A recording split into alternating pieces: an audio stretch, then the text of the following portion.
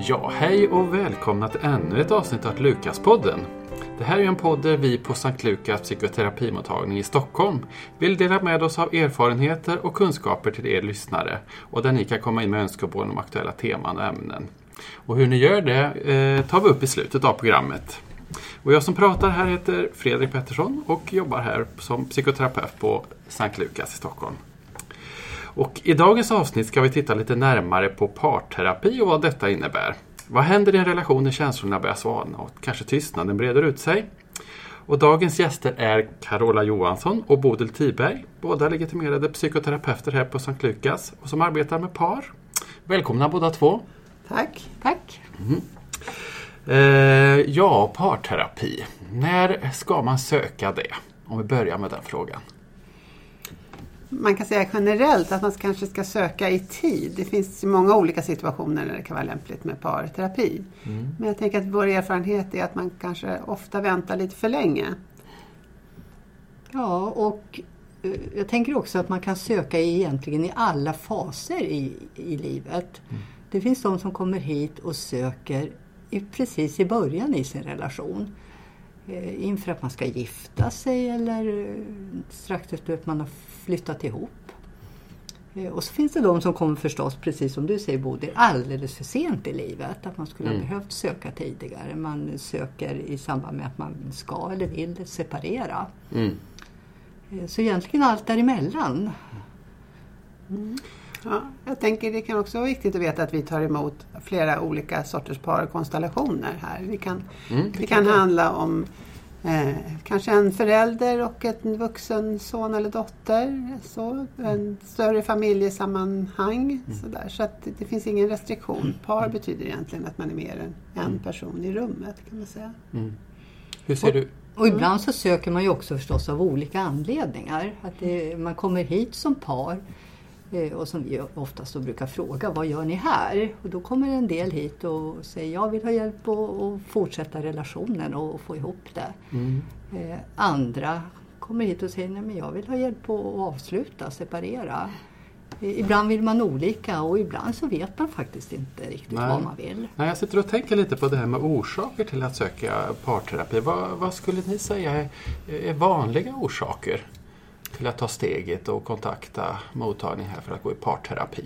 Jag tänker att det finns vissa områden som kan gå igen, liksom, som är mer frågor kring hur man löser sexlivet kanske, barnuppfostran, hur man hanterar med släkten, ekonomiska saker naturligtvis. Ganska ofta tycker jag nu för tiden att det handlar om bonusfamiljer, folk som startar nya familjer med barn och ska få ihop det på olika sätt. Och jag brukar nog också tänka att skilja mellan, du sa sex, men sex och intimitet. Det finns ändå de som kommer hit och säger, vi har riktigt nära relation. Med dig kan jag prata om allt, du är min allra närmaste. Men sexet är värdelöst. Och andra som kommer och säger precis tvärtom. Vi har ett lysande sexliv, men vi kan inte på riktigt nå varandra. Kommunikation tänker jag också är ett stort ämne på alla möjliga områden. Att hitta ett sätt att kommunicera på riktigt med det man egentligen har där innanför sig.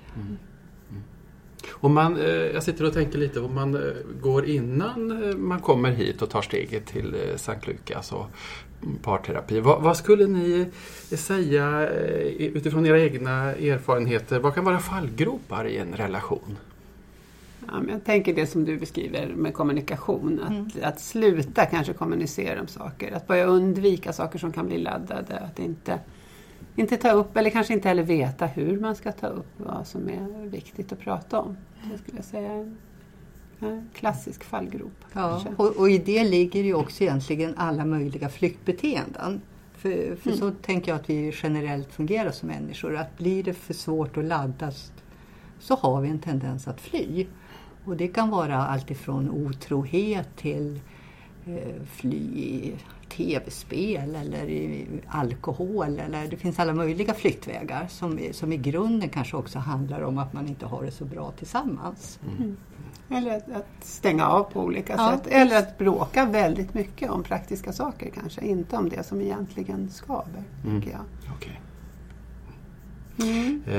Kanske en svår fråga, men finns det en könsaspekt kring det här? Vem som kanske tar första kontakten med Sankt Lukas? Alltså om det är säger vi, någon som vill mer än den andra, är det någonting som ni har märkt av? Nej, jag tänker att både män och kvinnor tar kontakt. Jag tycker inte att jag kan se någon... Jag tycker att det har förändrats. Ja. Att det generellt tidigare, både individuella kontakter och i parfamiljer, så har det varit mer kvinnor som har sökt. Men jag tycker nog att det har förändrats på senare år. Att det mer är tillåtande även för män. Även i parrelationer att söka. Och det gäller ju även samkönade relationer. Och för de som sitter nu då och lyssnar och funderar kring det här med parterapi, om ni skulle göra en kort beskrivning hur ett arbete och upplägg ser ut. Hur ser det ut? Ja, jag tror vi är ju alla legitimerade psykoterapeuter som jobbar här, men vi har lite olika inriktningar och bakgrunder och jobbar lite på olika sätt. Men jag tror gemensamt för oss alla, det är ju att vi förstås vid första samtalet, eller kanske till och med första samtalen, är nogsamma med att försöka förstå varför kommer du hit? Varför kommer ni hit? Och att ni som par då får uttrycka det. Och att vi försöker förstå vad det handlar om. Sen tänker jag nog att vi eftersom det många gånger inte bara handlar om de här områdena som vi pratade om då.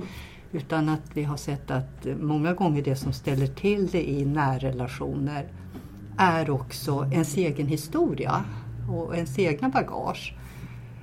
Och då kan det vara klokt att också utforska, vad är det som du har med dig för sårbarheter eller känsligheter som egentligen är din egen bakgrundshistoria, och vad är det din partner har för känslighet. Och då inte nödvändigtvis hålla på att älta i det där, men ändå få någon slags begriplighet i att när ni hamnar i konflikt, vad är den här bakgrundshistorien som ställer till det. Så att både få begriplighet och lite identifiera det. Till exempel om man har någon form av övergivenhet med sig, så är man ju förstås ännu mer känslig när man känner sig ratad av sin partner. Men inte bara få en begriplighet, utan först och främst att hitta nya sätt eller strategier att hantera det där på ett lite klokare sätt.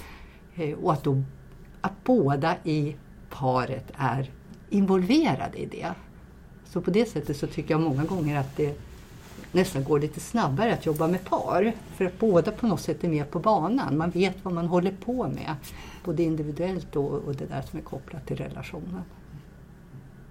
Kanske svårt att svara på så det direkt. Men om man skulle göra en uppskattning, kanske hur många sessioner eller samtal man kanske arbetar utifrån. Vad skulle ni uppskatta ungefär så? Det kan se väldigt olika ut. Det kan ju hända att man kommer hit och är ganska klar med att man vill separera till exempel. Och inte behöver så många samtal, men mer vill kunna göra upp kring det så att det ska bli en bra separation. Man kan komma hit för att få stöd i några ganska konkreta frågor kring barn och fostran, kring andra saker. Och det finns långa kontakter när man jobbar länge med att på ett liksom fördjupat sätt få relationer att fungera mycket bättre. Så det är verkligen viktigt, tänker jag, att man kommer hit med öppet sinne så att säga, och man ser utifrån vad man vill komma fram till här. Ibland kan det leda till att någon av parterna börjar en egen terapi kanske, eller bägge. Och ibland är det kortare möte, vill jag säga. Och att vi också som terapeuter är öppna med era behov utifrån er livssituation. Jag brukar säga att det är er tid och er ekonomi. Hur pass ofta ni har möjlighet eller vill gå. Så att jag tänker att vi är väldigt flexibla på det sättet. Det kan verkligen variera. Det finns de som kommer hit varannan vecka och de som kommer hit väldigt mycket glesare. Och precis som du sa, korta konsulttillfällen eller regelrätta terapier som man kommer under kanske ett år eller... Så man kan säga att det varierar och väldigt mycket individuellt utformat, låter det som. Vi var inne på det lite tidigare sådär, men om man tänker så här, vilka är det som kan söka då för parsamtal här på Sankt Lukas? Alla som vill kan ringa till vår telefonmottagning. Det kan vara viktigt att säga numret då, som är ett 08-nummer 669 8025. Och då ringer man hit och någon av oss legitimerade terapeuter kommer att svara i telefon. Och så redan där kan man få råd och stöd, lite funderingar kring vad man behöver och hur det går till. Fråga om priset och praktiska frågor. Sådär. Och vi brukar prioritera och ge ganska snabba tider så man inte ska behöva vänta så länge. Sagt när man ringer för att få parstöd. Så är det fler saker man undrar så kan man ställa det där till en person som kan svara på sådana frågor och som har legitimation. Okej, men ska vi kanske avrunda där då? Tacka så mycket för era ord och synpunkter på detta. Och så kan vi säga till er lyssnare att vi välkomnar respons, idéer och synpunkter. Och mejla oss gärna på mejladressen stockholm@sanktlukas.se. Och vi finns även på sociala medier som Facebook och Instagram. Så tack så mycket Carola och Bodil. Tack. Och för er lyssnare så hörs vi av framöver på återhörande. Så håll utkik efter oss så kommer vi att återkomma med nya poddavsnitt med nya ämnen. Okej, hej då!